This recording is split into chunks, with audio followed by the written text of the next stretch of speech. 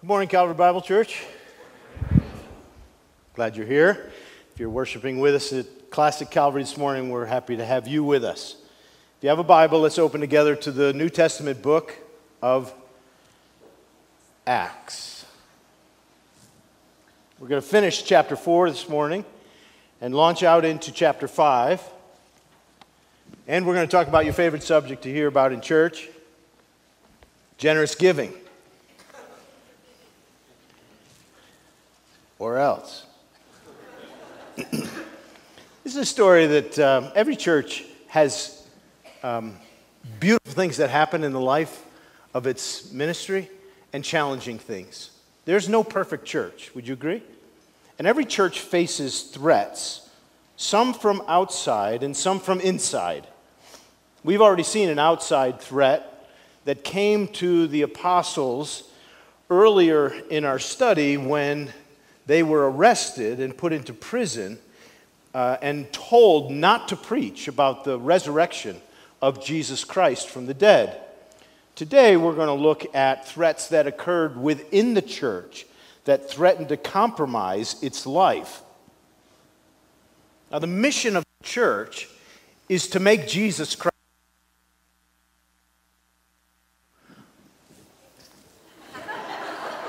Why we're here. It's a threat. It's a threat from within. I'm not sure what happened there, but what was I saying? I was saying that the mission of the church is to proclaim Christ. And all the other things that are attached to the work of the church should contribute to that end. The problem, what happens with church life, that the longer a church exists, the danger is more attention is focused on sustaining the church than promoting the mission of the church. It can become too internally focused that it stops doing its real mission. The beautiful picture of a church is that there is this rhythm of caring for the members of the church in a beautiful way while advancing the preaching of the gospel to people who are not yet a part of the church. Any church that turns in on itself and only focuses on its own welfare will die. But the church that is committed to doing the work that Jesus called it to do, go into all the world, preach the gospel, that's the church that Christ is building. And that's the church we want to be a part of, knowing that we're always going to face certain threats that come against our life as a community of believers. We'll see them today. But first, I want you to see a beautiful picture of a generous man. To do that, we're going to read Acts chapter 4 and verses 32 to the end of the chapter. It says there that now when the full number of those who believed were of one heart and soul, and no one said that any of the things that belonged to him was his own, but they had everything in common. And with great power, the apostles were giving their testimony to the resurrection of the Lord Jesus, and great grace was on them. And there was not a needy person among them, for as many as were owners of lands or houses sold them and brought the proceeds of what was sold and laid it at the apostles' feet. And it was distributed to each as any had need. Thus Joseph, who was also called by the apostles Barnabas, which means son of encouragement, a Levite, a native of Cyprus, sold the field that belonged to him and brought the money and laid it at the apostles' feet. This is the word of the Lord. Let's pray together.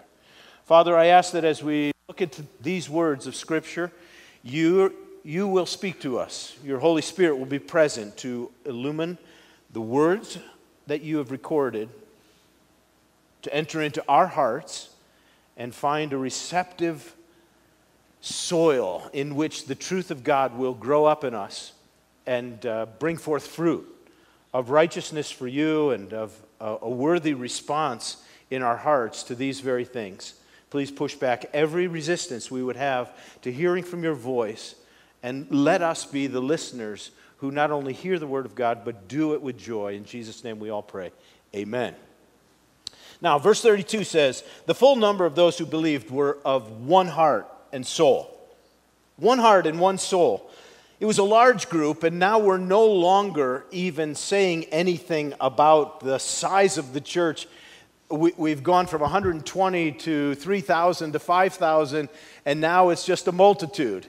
Chapter 4, verse 32 simply says, the large number of people were together, and they had all one heart. They were beautifully united, and oneness and unity in the church was one of the things they were really committed to keeping.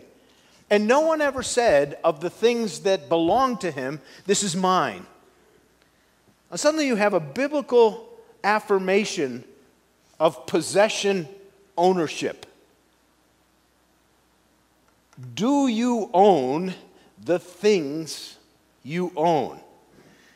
It's an interesting commentary that Luke just says everybody in the community said, all that I have, it's really not mine. Man, that changes everything. Does that sound like America? You know, it really doesn't. There's a little drift from this, but the unity of the fellowship of the church, of all this multitude of new believers who are following him, had a mindset about their very possessions, and there was a preoccupation with oneness and unity and the ministry that was necessary for that to occur. The next verse, which is lodged between two verses that say similar things, is what I was speaking about earlier. The next verse, verse 33, is really the mission of the church. And with great power, the apostles were giving their testimony to the resurrection of the Lord Jesus Christ. In other words, they were doing the very thing that in the last chapter they were prohibited from doing by those in authority in their town. You are not to preach the name of Jesus. And here, they are doing the very thing that they were forbidden to do, preach about the resurrection of Jesus Christ from the dead. We cannot help but speak about these things which we have seen and heard, they said. And so they're doing it. Now you would think if there was a big collection of people that they might become preoccupied with their own selves. But the apostles were sure that the one thing that they didn't get preoccupied about was taking care of their own needs only. But they were also preaching this message to people who needed to hear it. And the resurrection of Jesus Christ, by the way, was an offensive message, particularly to those in the Sanhedrin. Those leaders and the Sadducees who were there were offended by the idea that Jesus Christ would be the Messiah, that he would die, and that he would be buried, and that he would rise again. And they were okay with that being an offensive message. Can I say that again? They were okay with that being an offensive message. And we're going to have to be okay that neither is there salvation in any other name under heaven given among men, whereby you must be saved, except the crucified, buried, and risen Christ. And they kept preaching it. And great grace was on all of them. I like that statement. It's just a statement that God's favor was there. I think they had favor with the large majority of the population, though certainly not of all the leaders, but there was a grace upon the church because of what was happening. Now verse 34 says, there was not a needy person among them. Wow. For as many as were owners of lands or houses brought the proceeds of what was sold. They sold their very own possessions and laid them at the apostles' feet, and it was distributed to each one as they had need. There was this loving commitment to unity that led to a generous sacrifice on the part of some who had possessions. And their idea was, my possessions are not my own. They really belong to God, so I will put them at God's disposal. And in God's disposal, my possessions will be available to any in the congregation who has need. Does that get you excited? Does it get you nervous? I want you to listen to what happened. There are a lot of things that get mixed up here. And you start reading the book of Acts, and suddenly you can start saying, well, did everybody do that? Do you know the answer to that? It's clear that not everyone in the community did that, but as many as had houses that they could sell or land, they did that because their view of possessions were to meet the needs of other people, to meet pressing needs. We learn about that throughout the Bible. In James chapter 2, verse 15 and 16, we read that if a brother or a sister is poorly clothed and lacking food, and one of you says to them, "Go in peace, be warm and filled," without giving them the needs that they need for their body, what good is that? Answer? It's not good. It's no good. Or in 1 John 3, if anyone has the world's goods and sees his brother in need and yet closes his heart to him, how does the love of God abide in him? Little children, let us not love in word and deed only, in word only, but in deed and truth. We love with our actions in this kind of a way. So what they did is they sold their properties and brought the proceeds to the apostles and laid them down at the apostles' feet. I want you to know that I read this, and while it was hugely sacrificial on the part of many, it falls short of this being a communal commitment to pool all of the resources so everybody had the same amount.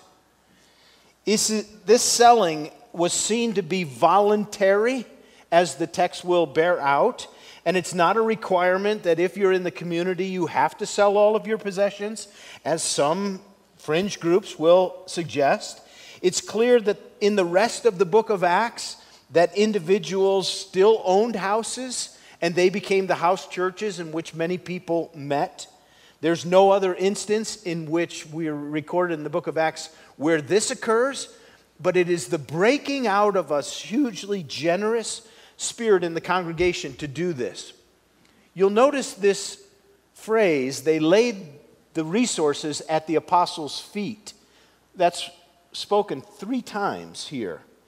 And it seems to me that when you're looking for a pattern, the pattern here is that the resources were brought to the apostles as a way of recognizing their leadership in the local church. And I think it does create a pattern that under the authority of spiritual leaders, they were responsible for the use of those resources.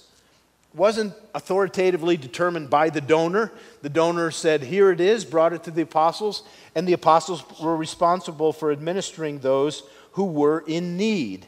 And the donor just said, "Here it is," and you give to the Lord, and He will reward you in secret. That's a beautiful picture. I love it when that occurs, and it has occurred in the life of our church, and I want to just tell our story a little bit as we look at this story from 2,000 years ago in Acts.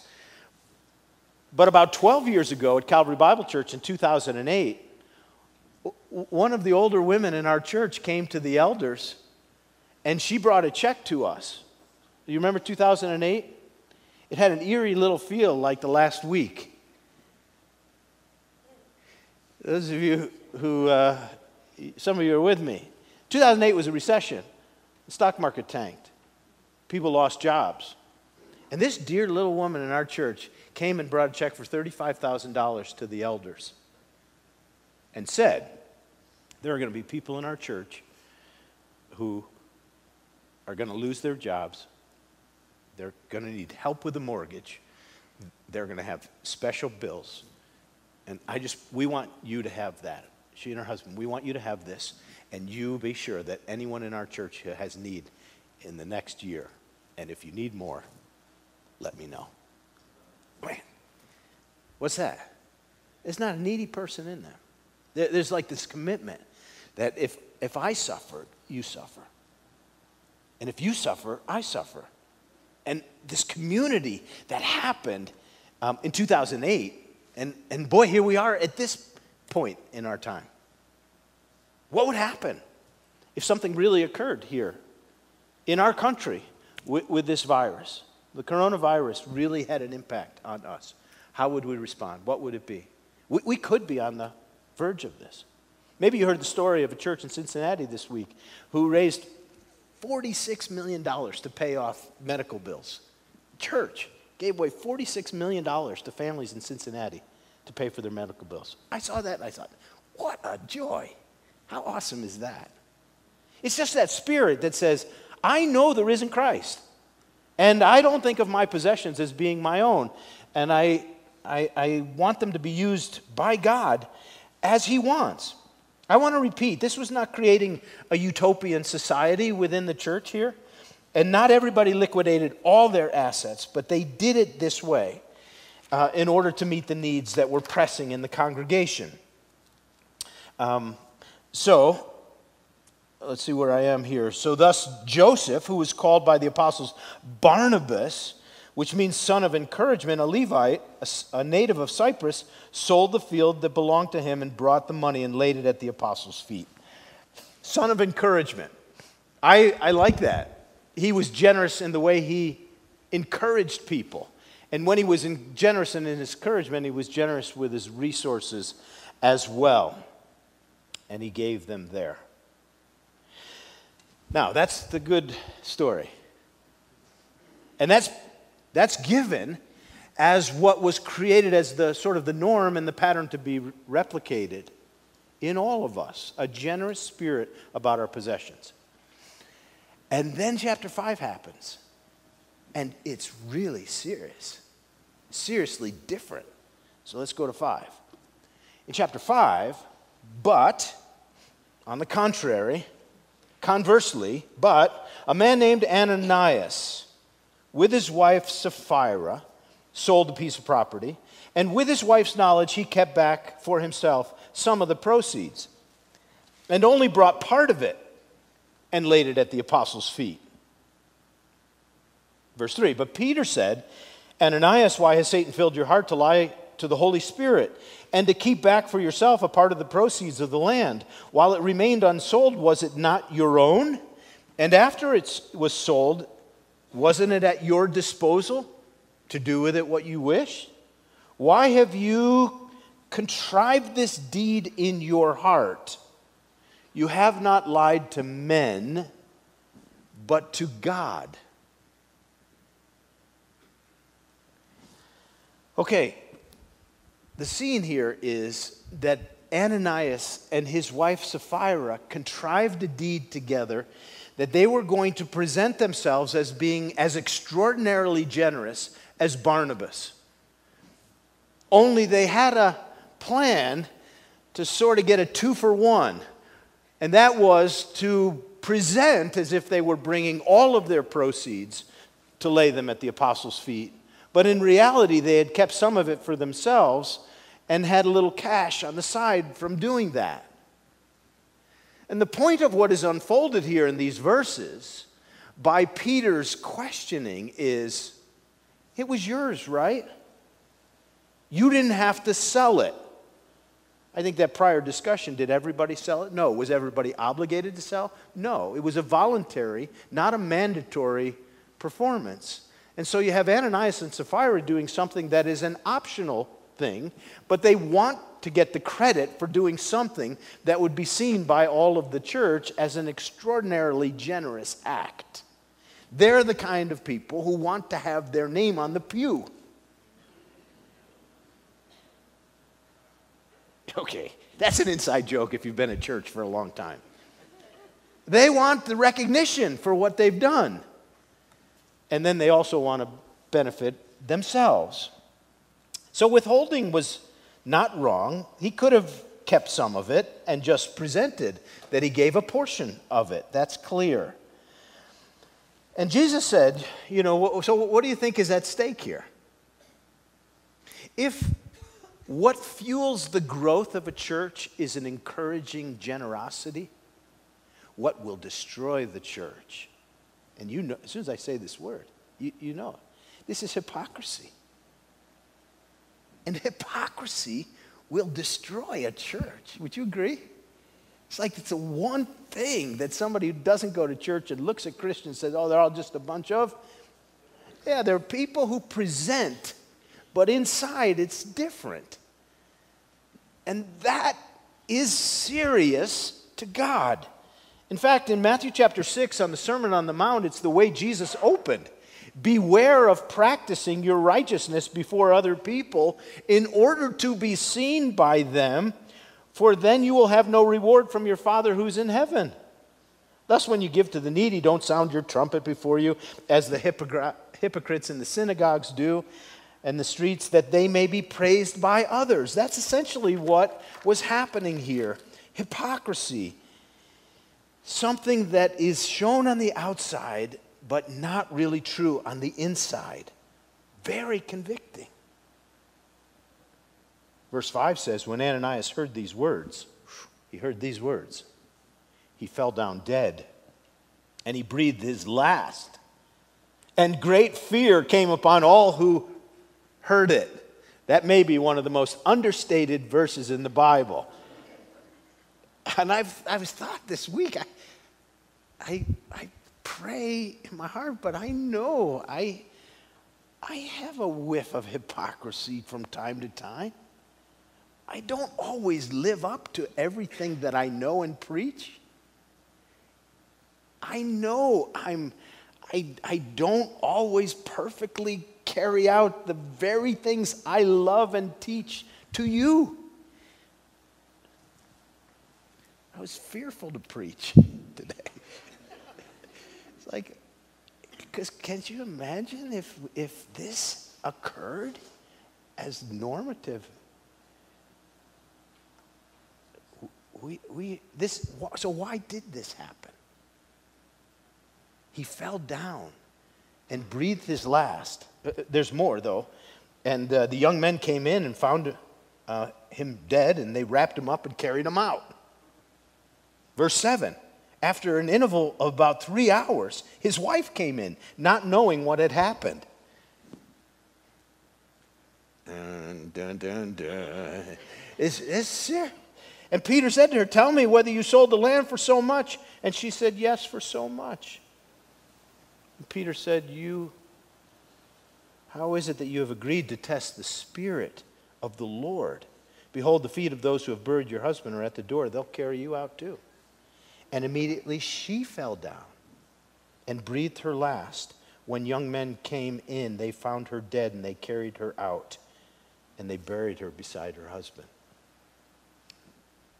Okay, all kidding aside, this is weight. And you might say, why? Just for lying? I think this was God's stamp of saying, my people who are called by my name, follow me. And hypocrisy and lying against God will damn the church, ruin it. For some reason, God was severe here on the inauguration of how generous giving resources the church, and he just stamped out hypocrisy from the very beginning. Now, this has not been a normative way God worked when there was sin, that someone would immediately die, but it was not uncommon. You can look at Joshua chapter 7 and see what happened to Achan when he did a similar thing around money and coveted and was drawn away because of his desire for wealth. It's sort of frightening what happens here. Would you agree?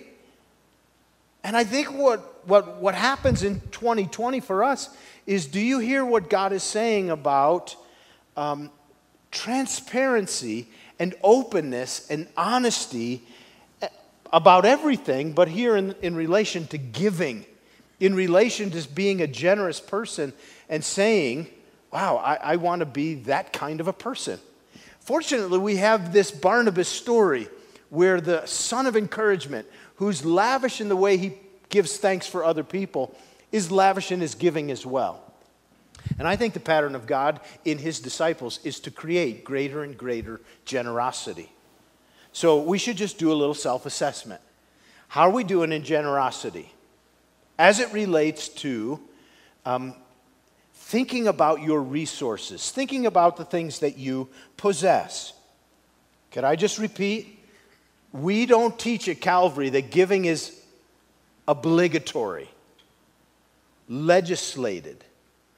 We talk about giving that is voluntarily given, that emerges from a heart of thanks. We teach that it's generous and not constrained.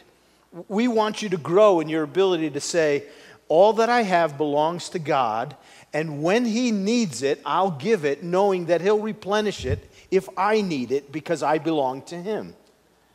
So, I also want you to see that generous giving in this context was associated with the advance of the work God wanted to do in Jerusalem, Judea, Samaria, and the ends of the world. In order for that to occur, it needed resources.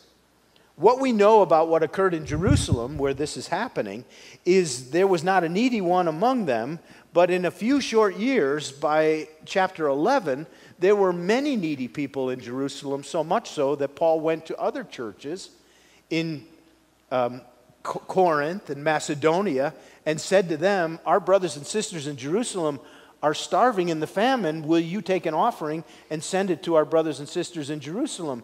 And 2 Corinthians chapter 8 and 9 is Paul asking for other churches to give generously, sacrificially, voluntarily, in order to meet the needs that are pressing for the people in Jerusalem. Because God's people get who God is, and we know that He's generous, and so we want to be that way as well. Now, could I ask you a question? Anybody nervous about talking like this? Could I just tell you a couple mechanical things that happen about giving at this church so that you know? The leaders of Calvary, unless somebody comes up and gives a check, as I referred to earlier, don't know what anybody gives at our church. It's confidential, and it's sort of given that only 2 or 3 people know, and the leaders and pastors and elders don't know what anyone gives. As well, when we talk about giving here in our church, we are accountable for everything that happens, and we don't have any secret budgets that are for certain people within the organization. Everything's printed in the annual budget that happens. And then at the end of the year, all the dollars that are given are accounted for in a report that's given at the end of the year. And we subject ourselves as an organization to an annual audit by an outside organization who comes in and does a really thorough job of looking at everything that happens financially within our organization and then puts a stamp of approval on it, which happened 2 years ago for the first time by an outside organization called the Evangelical Council of Financial Accountability, which is sort of the gold star for auditing of nonprofits. And we were credentialed, and we hold a certification for that. And we do that every year now, where we get examined, because we want to be above reproach about all this stuff. And all you have to do is look around and see where lots of nonprofits have become pretty profitable and gone astray. And there are a lot of those. And we don't want to be one of those. So we just want to say you can give with a sort of a spirit of confidence about that. And I want to encourage you to do just that. The way this church goes forward in the ministry is by the generous giving of its members and friends. I told you the story perhaps a couple of years ago where we let another religious organization borrow our facility, and they came in and looked around, and this was maybe 15 years ago, and they looked around and said, wow, your building is beautiful. How do you get your members to pay their dues? We said, we don't have any dues. We don't have dues. We have people who know that they don't think of their possessions as their own. And they know that everything that we've received comes from God. And when God wants to do a work in the world, He could drop bags of money, but I've never seen that happen. Usually, He drops a little bit of conviction in the soul of His people and say, this is a work that I need you to help make happen. And then people start writing checks and say, I want to see that happen. And we have generous examples all over us. Last week we told the story about receiving a congregation that dwindled down to 13 people and then said, you know what, I want somebody else to have this building and land, and gave it away. You know the story of the Kingdom Assignments, how we came to the church in 2003, and we preached on Luke chapter 12 and verse 15, which says, not even when a man has much does his life consist of the possessions that he has. Even if you had bazillion dollars, that wouldn't make your life what it is.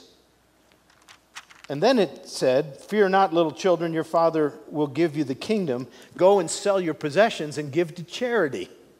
Sell your possessions, that's Jesus. And we challenged our congregation in 2003 to go sell a possession worth $100 and bring the money back. 200 people of our church said that they would do that in 2003. In reality, they sold much more than $100. We said, let's just do an experiment. Let's go sell something, bring the money, and give it away. And when we took the offering 3 months later, it wasn't 200 people selling 100, which would have been $20,000. It was $84,000 that the church brought back, selling TVs and timeshares and somebody a Rolex watch that he said I was proud about once I retired, and he sold his watch. And something was happening on the inside as we shed some of these stuff that we know we don't need as much as we have. We sold it, we gave it away. We went to some of the social service organizations in town, and one of them was Family to Families, an organization that works with the poorest of the poor in Boulder and helps them in their needs. And we gave them a check for $20,000. And when she opened it, the director, she said 2 words. One was holy, and the other one I can't say here. But she was so awesome. It was so awesome. And then she began to weep. And she just wept. And when she composed herself, she said, I never would have imagined a check like this from a church like yours. And we just said, ow. You know, she didn't mean to, but it was like, she doesn't think we care about the poor. She doesn't think we care about those outside. She doesn't think we care about those in need outside our own. And it's like, okay, we want to be the church that's on mission outside ourselves, outside ourselves, outside ourselves. And so now we talk about those great things. And now we take offerings and we give away vests to policemen, as we did a couple years ago. And now we build lighthouses in Lebanon and a school in Sudan and support seminarians in Haiti. And one of the other things we're doing right now is we're building habitat homes. We've built several over the years, but we're now building habitat homes in our neighborhood for affordable housing around us, and we love doing that. And sometimes we give resources, $40,000 to make it happen, or sometimes we give time and sweat equity. And I just want to give you some tracks to run on right now today for what you can do next in this message. And I hope not shut it out. First of all, I want you to just examine your giving and just say, am I giving the way God wants me to give, generously, as unto him, knowing that I'm not ruled by my possessions? Secondly, I want you to think about helping build a Habitat for Humanity home for one of our members. Elizabeth Benavides has been at Calvary since 2013. You may have already met her on the greeting team or around the church. She serves here with the Kids Quest, Care Team, Life Group. You're going to be blessed by meeting Elizabeth. Elizabeth was granted permission to move into a Habitat home a couple of years ago. And in 2018, she qualified to be a resident of a Habitat for Humanity home. And it's being built. There have been some delays in design and construction and manpower, but she herself has personally given 225 hours for the building of that home, and it still needs to be done. So our next step as a church is we want to help build that house for Elizabeth and help move her in. And so in the coming days, you're going to have the opportunity to live out what we've been preaching on this morning, and that is to help build this home for Elizabeth. And you don't need construction experience. You can step in with any level. You'll be trained. You can do what you want to. But these are the build days that are possible for you. And you can sign up on calvarybible.com. The website will be ready to roll this morning, and you can sign up and be a part of that. But we want to help Elizabeth get into her home, right? And we want to make sure that happens. Elizabeth is here today, and we're so thankful for you. This is just sort of another way that we could do it. That's our heart, to help make that happen in our community. And would you be willing to do that? I want you to think about what's my next step to really advancing the mission of the church. That's what it's about. It's 4:33, where it says, and they just kept pressing forward, giving their testimony of the resurrection of Jesus. The mission was uninterrupted by the needs. Okay, I can't think of a better way to end today's message than by thinking about the most generous act that was ever made to us. He who was rich for your sakes became, everybody, poor, so that we through his poverty might become rich. That's Jesus leaving heaven, going to the cross, giving his life for you. That you, through his broken poverty on the cross, could become rich toward God. The greatest expression of generosity is communion. He died for us. He gave his life. And in a moment, we're going to pass out a piece of bread.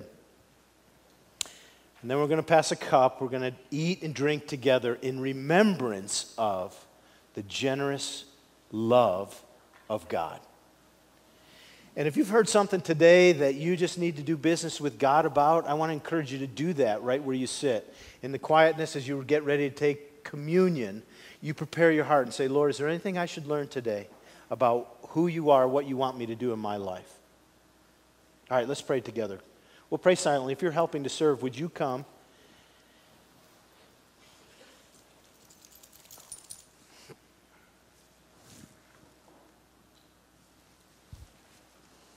Father in heaven, thank you for the privilege of examples in our life that make us think about you. Make us think about the gracious, holy, generous God that you are. You have given in the fullest measure, and I pray that nothing in us will be ruled by anything other than you. We release our wealth to you. We release our possessions. We don't cling to those for our security. We cling to you. And now as we get ready to have this meal of bread and wine, I pray that our hearts will be in tune with you. We will be aligned. There will be no hypocrisy, no faking in us, just transparent. We're saved by your grace. We're saved by your mercy, and we stand with you. Cover us with your grace. May great grace be upon us as we eat this in remembrance of you. In Jesus' name we pray. Amen.